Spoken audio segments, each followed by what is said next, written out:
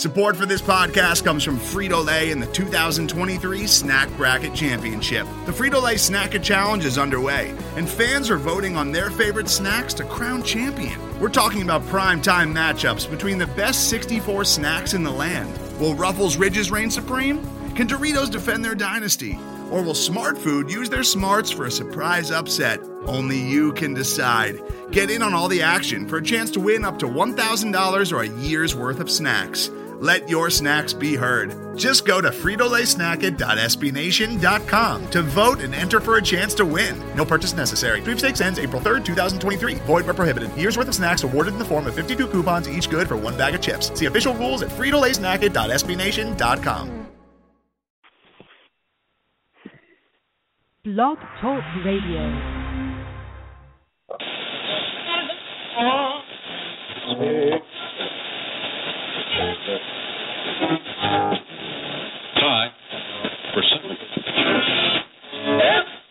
Hi, I'm Ryan Tannehill, quarterback for the Miami Dolphins, and I represent the Phinsider with the PH. It's Wednesday night, everyone. That means it's time for another edition of Phinsider Radio. My name is Keith. I'll be your host for the next hour. With me, as always, my good friend and loyal co-host, Duke. What's up? Not much, man. Good. And we're with angrier than usual Lewis, who is a special brand of smart ass tonight. I can't wait to hear what he has in mind. How are you doing? I am angry. Or not. Depends on what you want me to be. I was going to say, right now you don't sound angry. I'm sure that will change once we get into the actual topic. But a lot to talk about this week and a little bit of a change in tone from what we were discussing just 1 week ago. Dolphins played the Titans last Sunday. It pretty much beat them to death to the point where you saw some stuff come out in the press this week where apparently we were too physical, which would mark the first time I've ever heard anyone call the Miami Dolphins too physical. That felt good. I don't know how valid that story is. I don't care. It smile. So a nice 38-10 beatdown on the Titans. Winning by 4 touchdowns 2 weeks after this team was an absolute embarrassment across the pond against the Jets. What changed? Well, the extra baggage in the coaching department changed. Joe Philbin out, Dan Campbell in. They go ahead, they give Kevin Coyle the boot because his defenses sucked anyway, and he was completely mismanaging the talent. I will say that. So now you got Lou Anarumo in there. And funny how a few changes can make such a big deal, because the Dolphins came out on Sunday looking like, I mean, you can go ahead and insert whatever cliche you want, whatever analogy you want. I thought those guys came out and just absolutely took it to them. Uncaged animals is what I'll call them. It was awesome. I haven't seen those guys come out with that kind of mentality in who knows how long. Now, I'm not saying that this is going to happen every week. There's something that it could be a honeymoon period between Campbell and his new team as he's the head coach. I don't know, but to a point where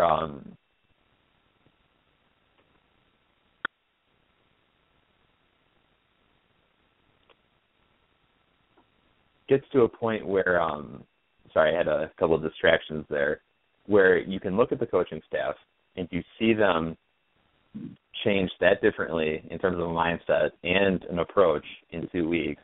Suddenly they use the running game. Lamar Miller looked the best he has in ages. I apologize again there for my mic cut out for a second there.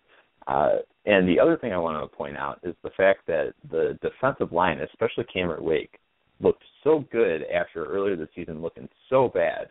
So while there may be a honeymoon period, there might be other stuff going on. I don't know. Time will tell. But what I do know is that when you make a coaching change like that and suddenly you're running the ball better, you're getting more production out of guys you're accustomed to getting great production out of, and you haven't seen it from them as much, it is okay to blame the coach. So I think that what happened last Sunday validated the Dolphins' decision to move on from Philbin and company. It's something they should have done last year, maybe sooner. It's too bad that it took this long to figure it out, but alas, here we are. What did you guys think about what went down on Sunday? Because while I'm sure all of us would agree we expected more intensity from this team, you can't tell me you expected that. There were two plays that kind of highlighted the kind of a change in philosophy, or highlighted the whole afternoon. The first one was a first quarter run. I think it was on the second drive by Lamar Miller. I don't remember how many yards, but he runs to the right. Pouncey and Turner are out there blocking for him, and he gets toward the sideline. The old Lamar Miller runs out of bounds there. He did not run out of bounds. He actually kind of slowed up, looked for contact, and took a hit and tried to gain a few extra yards. Now, he didn't get many yards, but the fact that he attempted it was something I've never seen from him. Not that he tries to drive the pile or anything, but usually when he would reach the sideline, he would just step out of bounds. So that was refreshing. The other play that I thought that was kind of encapsulated the whole deal was, it's a 2-minute warning. It's 3rd and 8 from the 12-yard line. Everyone and their brother expects the Dolphins to run the ball, maybe even on 4th down, just turn over on downs, and they throw for a touchdown there. And it wasn't even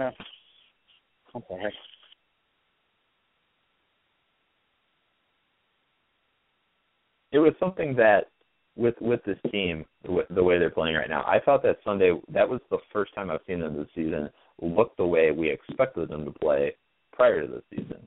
When you had the whole hype train going with these guys, we were all excited. There was a lot going on. Obviously, the addition of some really impressive free agents and whatnot, and you just haven't seen it.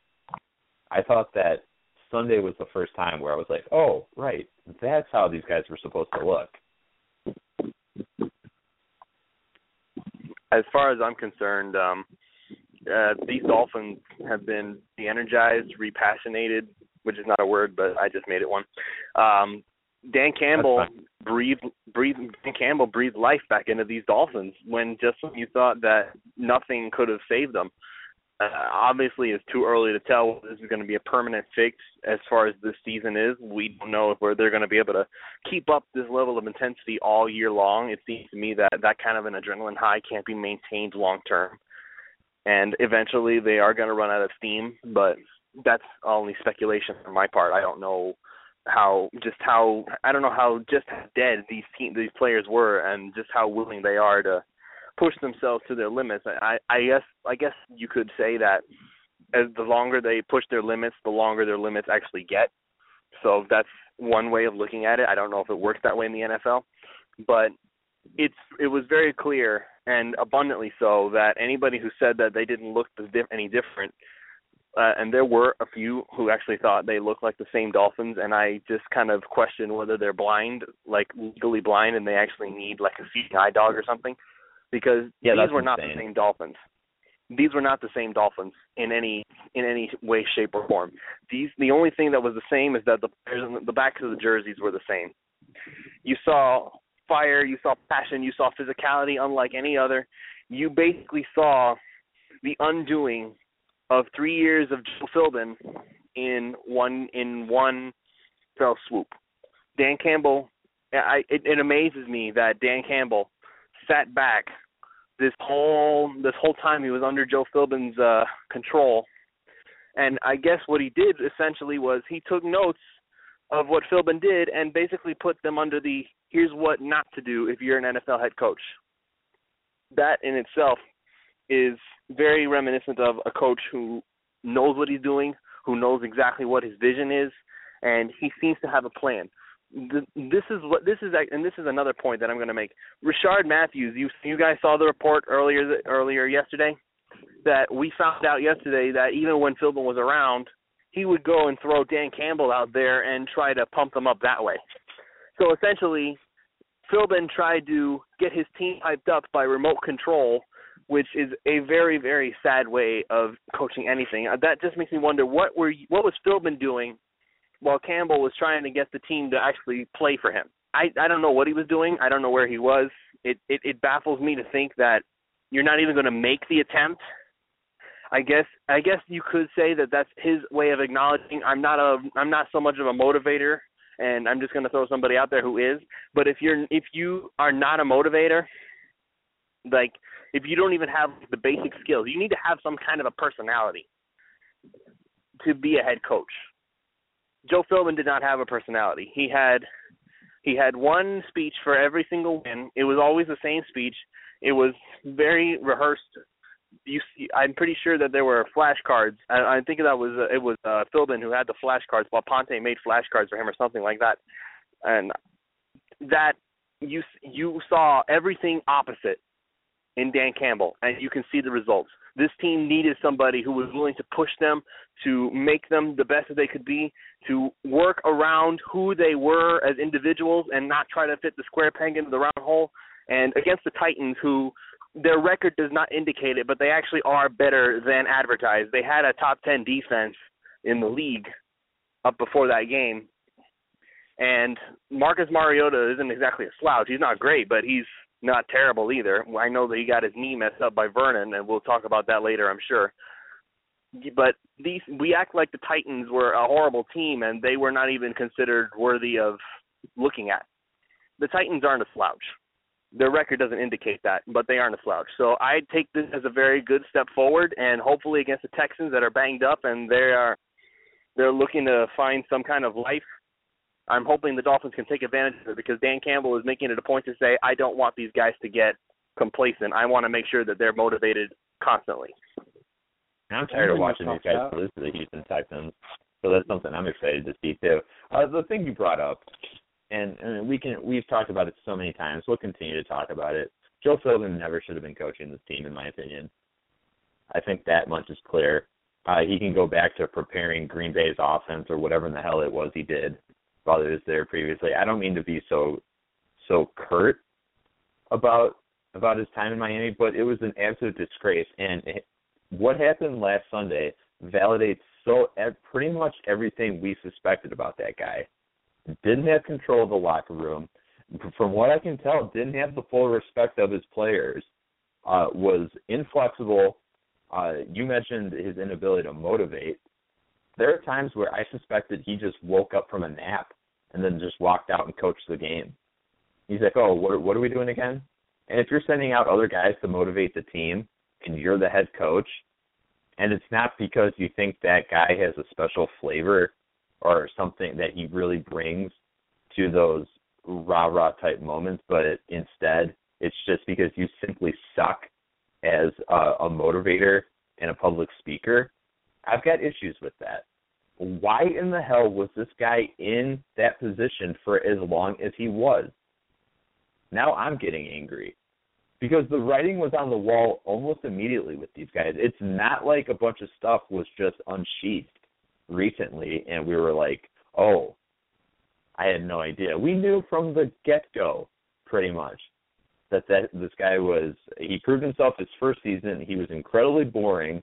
He proved in that first Jets game that he was not a good in-game manager, something that he proceeded to prove time and time again as a head coach of this team. He proved that, like I said, couldn't control the locker room, did not understand what was going on in the locker room, and from what I can tell, really didn't care what was going on in that locker room. The fact that I don't know the extent of what happened with all the bullying crap, and we haven't really talked too much about that. I don't know. But if there was any sort of problem in the locker room or something going on, you can bet your ass that any other head coach in the league worth his salt would know what was going on and would stamp it out before it became a problem. Instead, he's walking around like, what? I had no idea. Huge red flag right there. One of many. I'm sorry, but good riddance. Never liked him in Miami. Never thought he was the right guy. And we gave him 11 billion chances to go ahead and rectify the situation. He was asleep at the wheel the entire time and refused to hold his the other people on that coaching staff accountable. Mike Sherman would still be here had the Dolphins not pretty much said, look, it's either him or everyone. And I'm not saying that Lazor's an incredible upgrade in that regard, depending on how you feel about him. I think that with Campbell, there's going to be more flexibility in terms of what Lazor can do, and I hope to see that over the next coming weeks. But Kevin Coyle would still be here with Phil, regardless of the fact that you had everyone from Ndamukong Suh to everyone else either just coming out and saying they didn't like it, or intimating that they were not comfortable with the system they were playing in. And the mark of any bad coach is a guy who doesn't play to his personnel strength. The mark of anyone in life who is bad at what they do is someone who doesn't play to their strengths or the strengths of their staff, their personnel, whatever it is they oversee. If you can't do that, you shouldn't be doing your job. You shouldn't be there. And it took so long for Ross to pull the trigger on this, which just annoys the living crap out of me. Because, I mean, now we're almost halfway through the season. We will be in a few weeks. And you've got this team which is clearly talented as all get out on both sides of the ball. And they're already saying, well, it might be a wasted season. Why? The reason for that is because they left Philbin in there too long when he should have been out of there January 2014 when they gave Ireland the boot, and then they also forced Mike Sherman to walk the plank. It should have been everyone. Should have just gone ahead and just, in terms of the coaching staff, burn it down and find the best candidate for once. This team has such an incredible talent for hiring these offensive coordinators who should not be head coaches. I'm looking at Cam Cameron, too. I understand there's a stretch because Ross wasn't the one who was getting all buddy-buddy with Cam Cameron. The point is, though, that Joe Philbin should never have been a head coach in this league. Wasn't even calling the plays in Green Bay. The fact that they had to go ahead and craft some sort of response to what does he do with the Packers should have been the red flags that just close the situation down as is. I have no idea why we hired that guy, and I understand that at that time there was a terrible tragedy that happened to him, and I felt sick for him at the time, and I still do. I mean, that part of it, I mean, the human element, you have to respect that, but he should not have been the head coach. He's not a rah-rah guy. He's not someone who, in my opinion, can communicate with his players effectively, consistently, and over the long term. So he's gone. Can Dan Campbell do that? I don't know. But seeing as how they came out on Thursday or last Sunday, I'm certainly willing to give him the benefit of the doubt right now. We'll go ahead and discuss a lot of things more. We've already got a caller. I suspect that.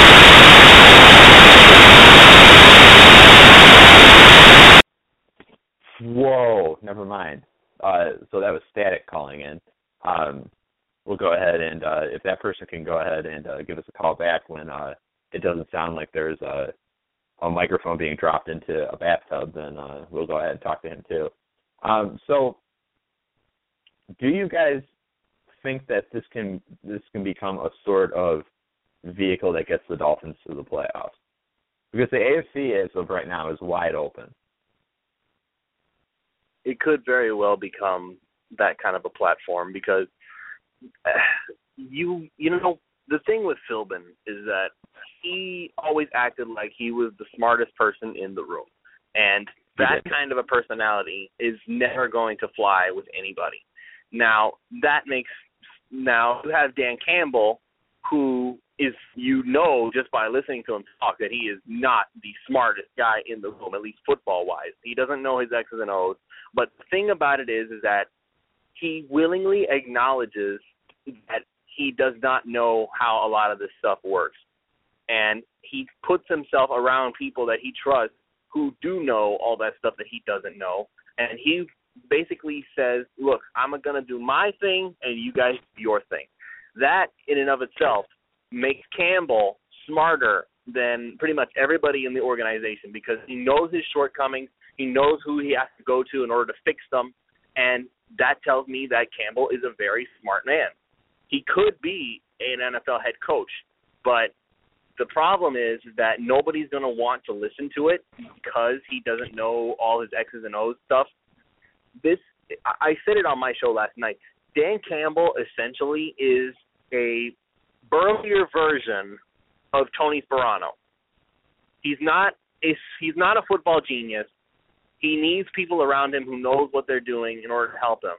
But what he can do is make sure that his players are focused and know what's going on. And thing that has helped already, you can tell in the short term. It could very well help in the long run, but it has to actually translate on the football field.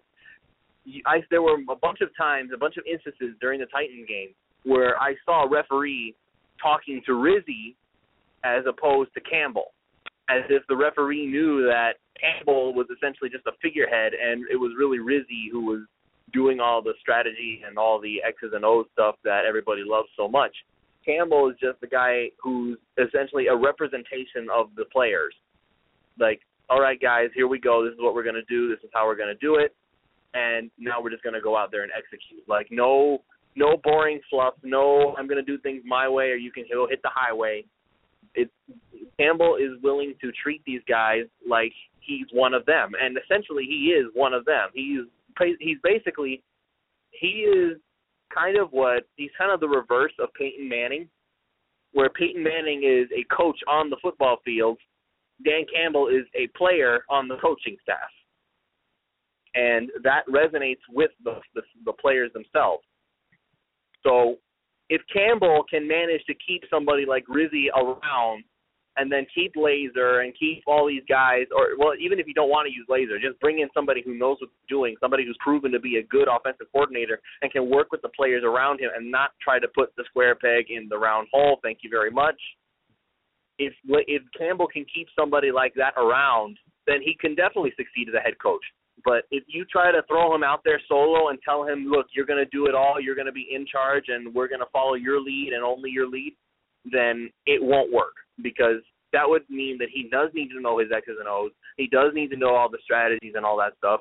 It's not going to be as simple as, look, here's what I want. Can you guys make it work? That's what Campbell is doing. Philbin took everything and said, let's go and do it. I don't care what anybody else has to say. Campbell needs help. That I'm not going to try and argue against, because if you try to throw him out there by himself, he will fail. Let's go to Miami. Literally Dade County. Who are we talking with? This is John, Key West. Hey, buddy. How's it going? Good. I really think he hit the nail on the head, with the whole analogy of Peyton Manning being a coach with the players and Campbell being a player with the coaches. And, you go ahead and look at it around the league. How many coaches who are absolute gurus are, booming as head coaches? Yeah. I mean, I don't know if that's a rhetorical question, but I know that we've had gurus in here before, and it hasn't really worked out. So, there has to be some sort of... Go ahead. Think about Josh McDaniels and what he did in Denver and how he is as an offensive coordinator opposed to a head coach. Okay. He's a great offensive coordinator.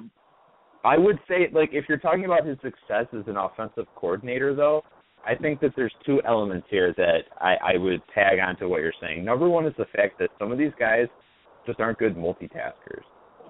I think that when you go ahead and you bring someone on who's very good at what they do in their area of the game, like Josh McDaniels, I like to call him Josh Mishandles because of everything that happened in Denver. But I stole that from someone else. That's not mine.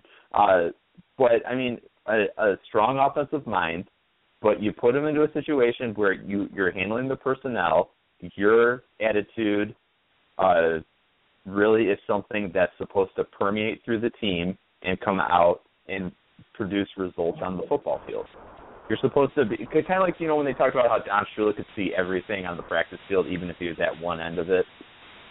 That's an extreme example, but someone who really gets the entire picture. And the other thing that Josh McDaniels has done well when he's an offensive coordinator is he plays to his personnel strengths, which is something we were talking about earlier. he's not trying. We always use the square peg in a round hole analogy, but it's really true. That, I mean, why are you forcing certain things when you know that it's not going to work, or you know that it's not an area of comfort with your roster? If you want to go ahead and try to challenge people and you want to challenge them to do more, that's fine.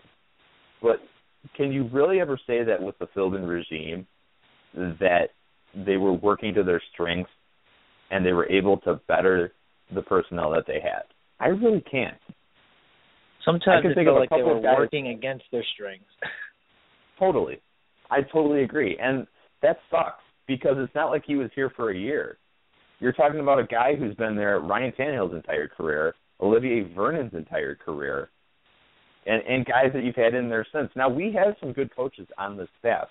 I'm not as down on Bill Lazor as some other people. I thought the game he called last Sunday was excellent. And I don't know, and it seemed like that offense was taking more chances. Now, I don't know if that's a one-time thing. I don't know if that it just worked out that way, or if it's an indictment of the kind of control that Philbin demonstrated over that offense, or I guess you'd say restraint. I'm not sure, but we are, in my opinion, and I feel like it's coming close to fact, we are so much better off with these guys. I would be shocked if Joe Philbin coached somewhere else. Notice that Cam Cameron hasn't coached anywhere else. He's been an offensive coordinator both in the pros and college since then. He shouldn't have been a head coach. This guy shouldn't have been a head coach either. And at least Cam Cameron was a guru. Like I said, Philbin wasn't calling the plays. And I never really thought that, I mean, if you're a guru, what do you bring into the table? I never thought that any sort of offensive acumen that he brought to Miami came out on the field. And it's not like Ryan Tannehill is a meat and potatoes quarterback. The guy runs a 4.6. Go ahead. I think Ryan Tannehill has suffered, his play, his ability to be seen as a greater quarterback than what is displayed for him has been hampered by the Philbin regime. I was listening to another show today, and another guy came on and was saying that we'd never win a Super Bowl with Tannehill. I felt like that wasn't fair, and I try to make the analogy that, or not the analogy, but that Trent Dilfer won with the Ravens. Why can't we win with Tannehill?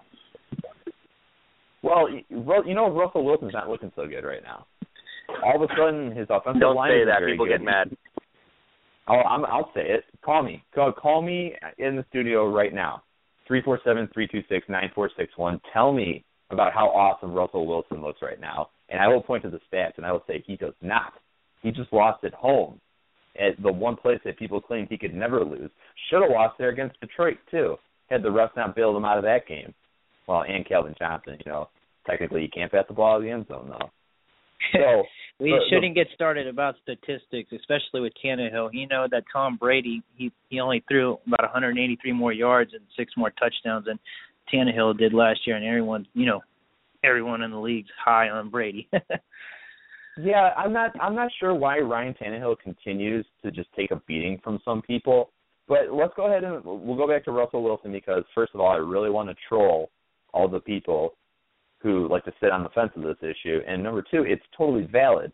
Notice now that his offensive line is not very good. I watched that game on Sunday, and he took a beating.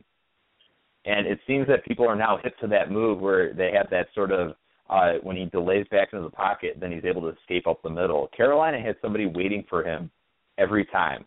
Could have been a linebacker, could have been a defensive tackle who was really just sort of almost doing an inside contain on him, looking for him to come through that hole. The fact is he's got plenty of weapons there, but the offensive line's not very good. Suddenly that Legion of Boom doesn't look so awesome. That Greg Olsen touchdown was an awful thing to give up, and really something that in the past has been beneath them. Now he's not looking so awesome, and he's won a Super Bowl. And I think he's a very good quarterback. I think he's an outstanding athlete. I think he's a really smart guy under center. But Ryan Tannehill is all those things too.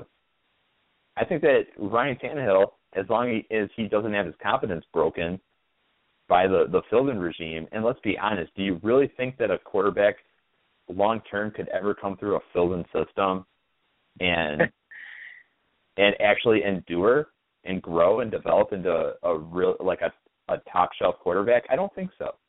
And what people are even gonna is point the to Aaron Philbin Rodgers. system? That's the problem. What is the Philbin system? There is no Philbin system, but it's the Philbin regime. We asked about the system. Look, Green Bay. Look we were at told Andy it was Dalton. a West Coast offense. Look at Andy Dalton in Cincinnati with his supporting cast and the way that they're coaching in Cincinnati right now. He looks like the MVP right now.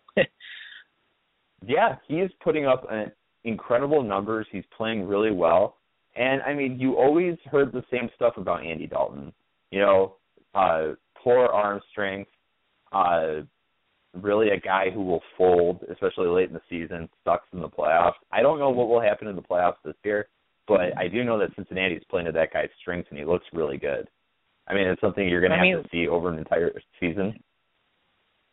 Go ahead. I think it escapes people sometimes. You know, you look at A.J. Green, Mohamed Sanu, Marvin Jones, Jeremy Hill, Giovanni Bernard. Tyler Eifert. And Tyler Eifert. He's been dominating. That's a plethora of weapons, a plethora. And that backfield is just insane that they go. And they got a good offensive line too. You know, there's no reason for those guys to falter on offense. You know, there's just no reason for those guys to go ahead and take a step back this year. And I mean, they've looked great. I understand that they really they should have lost that game to Seattle, but they didn't. They went and they put it together, and those are some games that they can get away from you. That one didn't. I thought that was incredibly impressive. But to get back to your Tannehill point, I totally disagree with people who say that guy can't win a quarterback. Why couldn't he? I think that in the right system, I think with the right tutelage, and I mean, I like to think that he's got something good with Bill Lazor going on. We'll see, because if he doesn't, I mean, this will be Lazor's last year. I don't see why not. I mean, when Philbin came here, everyone's like, well, this is a West Coast offense. Well, great. So it's kind of like what the Packers do, and then we never got an answer on that. And then we got Legadou Nane instead. So, I mean, I don't know, but the way that defense played the other day, and I understand they're going up against a rookie quarterback whom eventually was hurt and had to leave the game. The defense looked better. The offensive line looked better. And you notice for once that we have an answer where who's playing right guard? Billy Turner. We're going with Billy Turner. Okay. Sounds great. Wow, that was so incredibly hard that you guys had to sit there and waffle on this. That's what you got to do. When you can't just go ahead and plug and play your personnel on the offensive line. And if you are doing that with someone, they better be an incredible talent. It didn't even work for Mike Pouncey when they tried to kick him over to right guard. I wasn't a fan of that change. I don't think he liked it either. He's always wanted to play center anyways. But you're doing it to He did okay. He did okay, but you're right. He's a center. Yeah, definitely a center. And I never understood, like, oh, let's go ahead and let's flip Dallas Thomas over. Let's use him at tackle. Let's use him at the other tackle. Let's use him at the guard spot. Stop. These guys you're talking about guys who are in their early 20s, early to mid-20s, still learning the game, trying to learn the game at the NFL level. They need some consistency in what they're doing. You're looking for consistency from them. They're looking for some consistency in what you're offering them. So going ahead and tooling these guys around on the offensive line was a horrible call. So I love the fact that who's at right guard? Billy Turner. Okay. Sounds great. Let's go. And now you have a renewed faith in Jamil Douglas, it seems. So you'll see that, I mean, regardless of the talent level of the personnel, I guarantee you it will play better because you're giving them consistency. You're giving them a point of reference to which they can see every day instead of wondering where they're going to end up, because that just doesn't work. In fact, that's really lame. That's probably one of the things that pissed me off most about what Philbin and crew did, and I'll never understand that. You said your name's John, right? Yeah. Okay. Well, I'm going to take another call, but I feel like we're having a pretty good discussion with you, so I'm going to leave you on, if you don't mind. Plus, we lost Duke, so we need a third musketeer. So if you want to stay on for a second, or if you want to go too. All right, we're going to take one more call. I don't recognize this area code, but hopefully it's not a bunch of static when they come through. Caller, never you are on the air. recognize my error code. Well, it's because it always changes. True. I don't know what it is, man. This is Dolphin fan for life. You just missed Duke. I don't know what happened. He was having maybe some connection problems, or I'm not sure. I was having a hard time hearing him. So, what did you think of that game on Sunday? I mean, did you expect them to come out like that, or did that surprise you? I didn't very much. Go ahead. No, you go ahead. I didn't expect Cameron Wake to go off with 4 sacks in a quarter, but I did expect some intensity.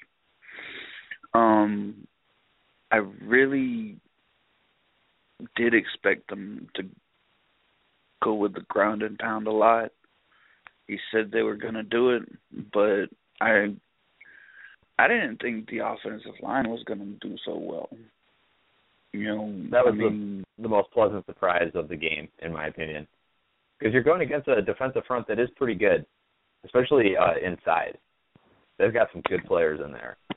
So for that to happen was a pleasant surprise. And hopefully something, because if you're looking for more from Ryan Tannehill and you're looking for more from this offense and from the running game, you need that. You're going to need that offensive line. And they were up to the task on Sunday, and I hope that continues because it's about to get a lot more difficult when they see J.J. Watt this Sunday. Yeah, J.J. Watt's just one guy, though. You know, I mean... Well, I would agree with that. I just don't want him to go ahead and disrupt the entire game plan. That's something that I'm, of course, a little bit leery of. Well, another question I have is, what did you think of Lamar Miller?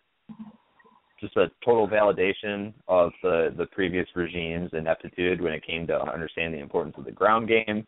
Does he just care now? What do you think? I think he played up to his coach's expectations. I think, you know, they put a lot of faith in him. Said, we're going to hand you the ball like 20 times this game.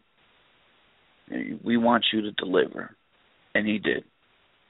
I think that was the biggest problem with the last regime is they really didn't have enough faith. Oh, well, yada, yada. Lamar Miller's more of a finesse player. We shouldn't run him up the middle. Let's run him to the outside. And when we run him up the middle, let's go ahead and stick somebody else in there. I think really the biggest reason why he showed up like he did was because the coach absolutely said, you know what, I've got faith in you. We're going to stick it into you. We're going to go ahead and let you run up the middle, around the edges. Do whatever you need to do to get your yards, but we have complete faith in you.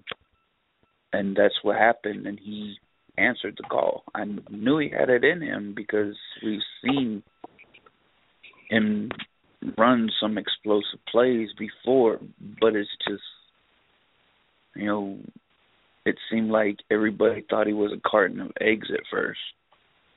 You know, don't run him up the middle. He's not going to do anything. Well, okay. Look at what he did this time. You know? Yeah. I don't know. Philbin thought he was Philbin thought he was a power back, you know, shotgun draw plays every run play. That was it. That's what we had. Yeah. And we saw how well that worked, too. I mean, you can just go ahead and drop whatever example you want in terms of how bad those coaches were. I've always made it clear that I wasn't a fan of the previous regime. I was happy to see him go. Regardless of what happens going forward, I know we'll be in better hands. I don't think we could have been in worse hands. I realize it's a pretty steep thing to say, but I said it. So and look what you said with that. We couldn't have been worse, but we still came out average. So what are we going to do with somewhat better coaching? Well, hopefully here's the thing. And I don't know. I mean, it would be great to see some sort of Cinderella story, in which case Dan Campbell becomes like the guy, just like Todd Bowles probably should have been the guy after the 2011 season when that defense really ramped it up. And last week we were talking about some candidates we'd like to see at head coach. I have no idea at this point. I was impressed by what Dan Campbell did. I'd like to see more of it, and if he does, then maybe the impossible happens and he becomes a head coach for these guys. I don't know. I can't rule that out.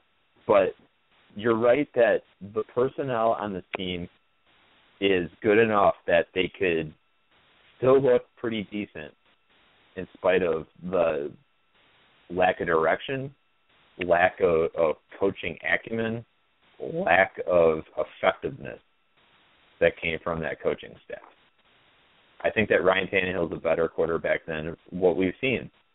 I think that he is a franchise guy. And really coming up here, he might be in a position where he can show us much. I think Lamar Miller is far better than how he looked earlier this season, as proven by the fact that he ran all over the Titans on Sunday. And you saw it, and one of the first things that came from the change, Kenny Stills, more of a factor in the game. Funny how that works. Why you continue to go to Greg Jennings? I don't know. Get Kenny Stills in there? Suddenly that speed becomes a problem. Get him out on the perimeter, and it just becomes a factor. It's able to go ahead, creates more of a cushion, stretches that defense, just allows, especially if the Dolphins want to work underneath as much as they have. Getting guys like Stills out there, big deal. And I'm hoping this trickles down, and you really see a lot from Devontae Parker too. Because Philbin and the whole not playing rookies thing, I mean, you could go ahead and just throw that in the garbage too. Wasn't a fan of that, especially if you don't have better options. Well, with Devontae Parker, if the offense can continue this effort, you can just continue to work Parker in packages. I don't think at this point with Jarvis playing the way he plays all the time, Rashard Matthews playing at his level, and Kenny Stills playing very well, the need for Devontae Parker isn't exactly there. Yeah, let's be fair here. That's true. Even Dan Campbell said that if Parker wants more playing time, he's gonna have to try and beat out Rashard or somebody like that to get the spot. So his consistency is off, and even Campbell's the one saying it. So yeah, that's why I said that you're hoping this trickles down to him. One thing I do want to bring up, it came up briefly there, and it's really worth talking about right now, is Rashard Matthews. Close to world record right now. That guy he's making plays. He is all over the field. He, right now, is a matchup nightmare. He's just causing problems for guys. And it really helps when you got Jarvis Landry going off, too. That duo has become mighty prolific this season. So here's the question that's been on my mind. I saw somebody was arguing with Ian Wharton about this, and I was just kind of sitting back and laughing because I like Ian Wharton. I like the stuff that I love his analysis. I love reading his stuff, and he had somebody who was arguing with him, and I was just like, really, can't you find somebody else? Was it who? Chris Kaufman, C.K. Parrott. Oh, from Phinsider. It might have been. I don't know. I don't really care about that part of it. I didn't see who it was. But they were saying that one side of it is Rashard Matthews doing really well because of Ryan Tannehill, or is Rashard Matthews just magically in year 4 just a top flight receiver option? So what do you guys think? Do you think that Rashard all of a sudden gets it? Or do you think that now he's just in a position where he's getting more opportunities and we're making more use of the skill set that he apparently had the whole time? I think it's more of an indictment on Philbin than anything else all over again. You could tell.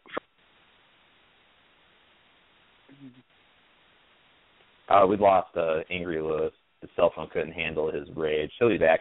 You guys want to go ahead and chime in on this?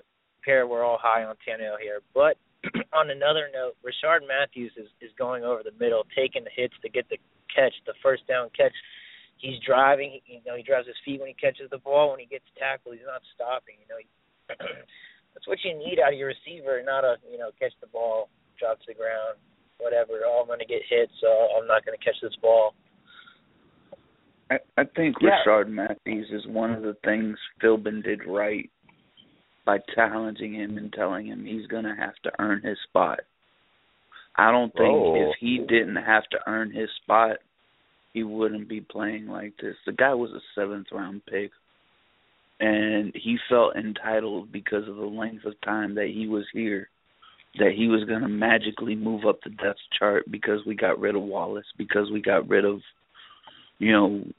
Gibson, because we got rid of Hartline. He said, I'm next in line. And Philbin said, no, you're still going to have to earn it. I think if he did not get told that he was going to have to earn it, he would not be playing as hard as he did. That's one thing I do have to give credit to Philbin for. And, I mean, I might be in the minority here, but at the same time, I think really, he just – I didn't see this type of effort from him last year. He played well in limited action. He's played well, but did not have that fire, that desire that he had before. It was just kind of like la da da da da, big man on campus. I agree with all of you, but I'm going to offer up a different take on it a little bit. I think one guy who deserves some credit, at least, for Rashard Matthews' sort of, I guess we'll call it an arrival, is Jarvis Landry.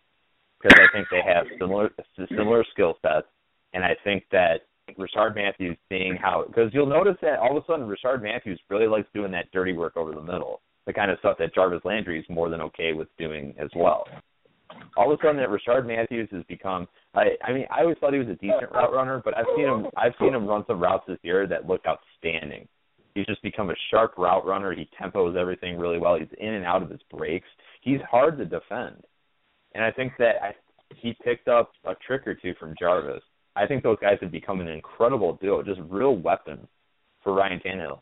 And it's just a real surprise, too, because I remember way back when the Dolphins drafted Rashard Matthews out of Nevada, and Kevin and I were arguing on air because I thought that this guy was going to end up being a pretty good receiver for us, and Kevin thought he was just like camp fodder. And which it looked like it might have been at that point. And I just thought, like, I don't know, this guy's just got just some skills that you really, like, we didn't have in our receiver corps at that point, especially in fall 2012 when our best receiver was Brian Hartline. So I think that it might have stoked a fire under him, what Philbin did. That's a really interesting take on it. I have not until now heard that. So that's pretty cool. But I think that playing with Jarvis helps. I think Ryan Tannehill and Rashard Matthews are a natural mesh. It seems like that's the closest we've gotten. And Ryan Tannehill and Jarvis have it too. But that kind of thing where you can tell they read each other well. Those guys, there's just that, that telepathy that you see between quarterbacks and their best receivers and how they really just seem to understand each other and they communicate well. I see that with Ryan Tannehill and Rashard Matthews, just like I see it with Tannehill and Jarvis Landry. So the fact that we have it with two receivers is outstanding at this point, and you can tell that it's starting to build up with Jordan Cameron too, which is extremely exciting. To a degree, they still have some issues that they need to work out between Cameron and Tannehill. Those drop passes that led to interceptions or the bounce passes that led to interceptions, I watched the game, I recorded it, I looked over it, and both interceptions, it seemed like Cameron was in a position to make a play. Tannehill's going to get the blame, but it just seems like there was a little bit more. You got to hold on to that, to the story. Yeah. That could dwindle down to communication. As far as Rashard Matthews goes, they've been in the league together ever since they were drafted in the same year. You got to understand, Tannehill wasn't supposed to be our starter in practice. He was, up until the mysterious foot injury to Gerard, he was practicing with Rashard Matthews. He was practicing with the other guy we drafted in the 6th round. I forget his name. But that connection was built from the beginning. We just happened to drop him down the depth chart when we picked up Wallace and we picked up Gibson. Do you think he should be? Go ahead. I might stand alone on this, and I don't want to jump topic, but I had a question for you guys. I might stand alone on this, but does anyone else ever wonder how good the tandem of Brandon Marshall and Tannehill could have been? No. Oh. Am I on? No. Yeah, you are. I was a big proponent of Marshall. Okay. I think he would have ruined Tannehill from the beginning because he Marshall has a tendency of either making or breaking his QBs, and it just and when he's on the team is his team. He wouldn't have given up control to Tannehill, which is something that Tannehill really needed from the jump if he was supposed to be our next Dan Marino or our first Ryan Tannehill. He couldn't handle a guy like Marshall, who was pretty much the captain of the team. Well, I'll throw this wrench out there for that. If he can't lead his wide receiver, how is he going to lead a team? I mean, listen, Brandon Marshall listened to Jay Cutler. Now he has Chad Henne and Ryan Fitzpatrick. Of course he's going to run over guys like that. Those are journeymen. There's quite a love fest going on between Brandon Marshall and Ryan Fitzpatrick right now, which, I mean, I live in the Chicago area, so this is something I've seen time and time again, where people are like, oh, things are just so great between the quarterback and Brandon Marshall, and you just say, give it time. But it's interesting that I never really thought about Tannehill throwing passes to Brandon Marshall. So, I mean, that's really interesting. It never, ever crossed my mind. He made Henne look great at times. What are you talking about? Chad Henne was so awesome. So, hey, oh boy. Okay. Can I talk now? Oh my God, can I talk now? Jeez, if the phone can handle it. Yeah, exactly. I am so angry right now. Oh, okay. First and foremost, Rashard Matthews. I don't believe for a moment that it's all of a sudden. I think Rashard Matthews always had this in him. I saw many signs of it whenever he did get a chance to play, which was not often because this was another case of Joe Philbin not liking any sort of attitude whatsoever, which is what led to Reggie Bush and Brandon Marshall and Vontae Davis and all those guys getting booted out of Miami because they didn't get along with him. And I don't know how Rashard Matthews managed to last this long. I guess everybody was like, no, keep this guy because at least he's cheap. Rashard Matthews always had this capability. I would have rather had Rashard Matthews over Brandon Gibson the year before. I would have had Rashard Matthews over Brian Hartline the year before. And if anybody's going to ask me, I think Rashard Matthews should have been playing a long time ago. Philbin just has issues with anybody who shows any kind of non-sheep-like attitude. Now, on to Brandon Marshall. Like John said, who were Marshall's QBs? You had Jay Cutler, who is blech. You had Chad Henne. I take it back. You had Chad Pennington for 1 year, which was, okay, good year. And then you bring in Chad Henne because Pennington got hurt. Chad Henne was blech. And then he got upset, and rightfully so. It's Chad Henne throwing the football. He went back to Cutler, was okay for a little while, and then Cutler started to suck, so of course he's upset again. Because, once again, his quarterback has fallen apart. And I don't think it's a coincidence. And I don't think it's just because Marshall showed up, because it's not like Marshall goes someplace and suddenly they're horrible. Cutler has been on a downside all the way even now, and Marshall's not there anymore. And now you have Ryan Fitzpatrick, and I don't know how Marshall's managing to keep himself together. I guess it's because Chris Ivory is running roughshod all over his opponents, so that Fitzpatrick doesn't have to work that hard to throw the football. So if Ryan Tannehill had Brandon Marshall, I can only imagine how awesome that kind of a connection would be, because if you could see what Tannehill was able to do when Mike Wallace was around, who I think is even more of a malcontent, then I think that this wide receiver core would be incredible, and Brandon Marshall would finally have a quarterback who he could count on to make him a true number one wide receiver. I feel sorry for Brandon Marshall in that regard because he's never had a quarterback that you could really look at and say, now that is going to work. They'll probably go to the playoffs. It works if you give him the targets. It works if you give him the targets. When Brandon Marshall becomes malcontent. No, because, I mean, he hasn't really been like a playoff caliber wide receiver except for maybe one or two times in his career.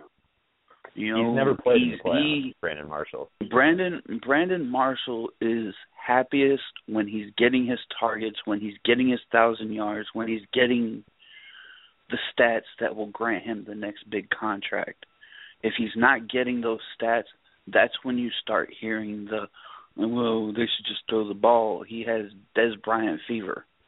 You know, give me the ball. And, yeah, I understand. He's the best receiver on our team. Go ahead. You know, throw him the ball. But in this offense, it would not work because you cannot guarantee 120 passes thrown his way. Can you give me any instance Brandon Marshall was upset after a victory? Because I can already think of Mike Wallace ones all over the place, but I can't think of one from Brandon Marshall days. Oh boy, I'm gonna cut into that just because we got about 4 minutes left. It was an hour show. We have one more caller, so I'd like to get to that person if you guys don't mind. Is that all right with you? John, is it all right if we let you go? Yeah, that's fine, guys. All right, thanks for joining us, and give us a call next week, too. Thank you, no problem. Good to hear from you. That was John from Dade County. I love Dade County. We got somebody else calling in. Caller, reveal yourself. How's it going? My name's Chad. I'm from the upper New York State area, actually near Buffalo. Oh, God, I thought you were going to say you're Chad Henne for a second. I almost had a heart failure. No, I'm not Chad Henne. How you guys doing tonight? I just wanted to call and give my 2 cents about Earl Mitchell. Yeah, I really think they need to give him the ball. Maybe throw him the ball a little bit out of the backfield. I'd like to see the ball in his hands. Okay. And just one more. Yeah, it felt really good to see our defensive line dominate last week. It's been a long time coming, I feel like. So you're all in on Dan Campbell? You like him? Yeah, I do like Dan Campbell. Yeah, he just motivates players. Were you a fan of the filled-in regime? At the beginning of the season, I can't lie. I was still rooting for Joe. I was like, I felt like he was going to come in and really make things happen with his team. Just, I guess from looking at the Cowboys last year on Jason Garrett, keeping them along. They finally made the postseason. But I thought Joe was going to do all right for us. But now I'm pretty excited about Dan Campbell. So. Me too. I don't know. I'm over for the Dolphins, I guess. Anything else you want to get out there? We got about 1 minute left, and then we're going to go into the end of our show. So anything else on your mind? Play Jamar Taylor a little bit more. I know Bryce McKay got hurt, but I'd really like to see our secondary with a good cornerback starting opposite of Brent Grimes. But, yeah, that's it. Thank you, guys. I'd like to see a little bit of lipid. All right, buddy. Chad, thanks for calling in, and we hope to hear back from you sometime soon. Awesome. Thank you, guys. All right. Have a good night. Interesting about Jamar Taylor. What do you guys think of that? We got about a minute and 45 seconds left. Go. I'd love to see a little bit of lipid. And, I mean, he's got that size that just kind of, begs the question, why not put him out there? The guy was a receiver. He was doing pretty good in training camp. Give him a shot. He flashed. He's not ready. He's too raw. Keep Jamar Taylor out there. Lippett needs a year to cook. Lewis's phone has burn marks on it from him going all beast mode Hulkamania. That was good, though. I appreciated that. You even did the sound effects. I had steam coming out of my ears during that conversation. It's like, oh, my God, can I talk now? I know. You kept asking if you were on. I'm like, I didn't turn your mic off. I only do that when I really don't want to listen to you. I'm totally kidding. I don't do that to you. Except when you're in the car and you got the engine noise going.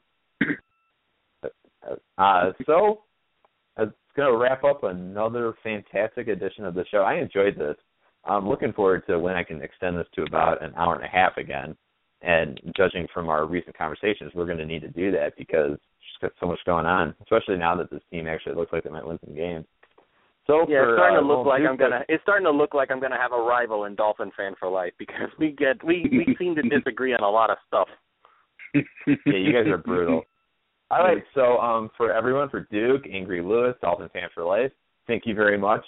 Thanks for listening to us. We'll talk to you again next Wednesday. Have a great night. You too. Good night. Good night, everyone. Amazon has everything for back to school. Zebra lunchbox? Check. Cool Adidas gear like t-shirts, shoes, and backpacks? Check. Triceratops folders and pencils? Check. Laser Cat t-shirts? Check.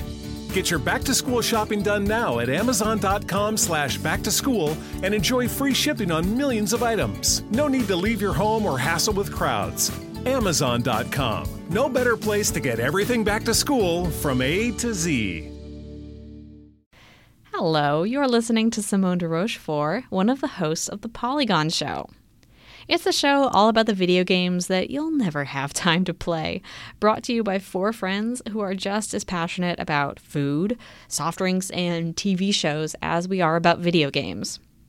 Every Friday, we bring you a new hour of personal stories, like how we found the best way to play Yakuza 0, or even what happens when you play so much Zelda that you hurt your hands and can't play games anymore.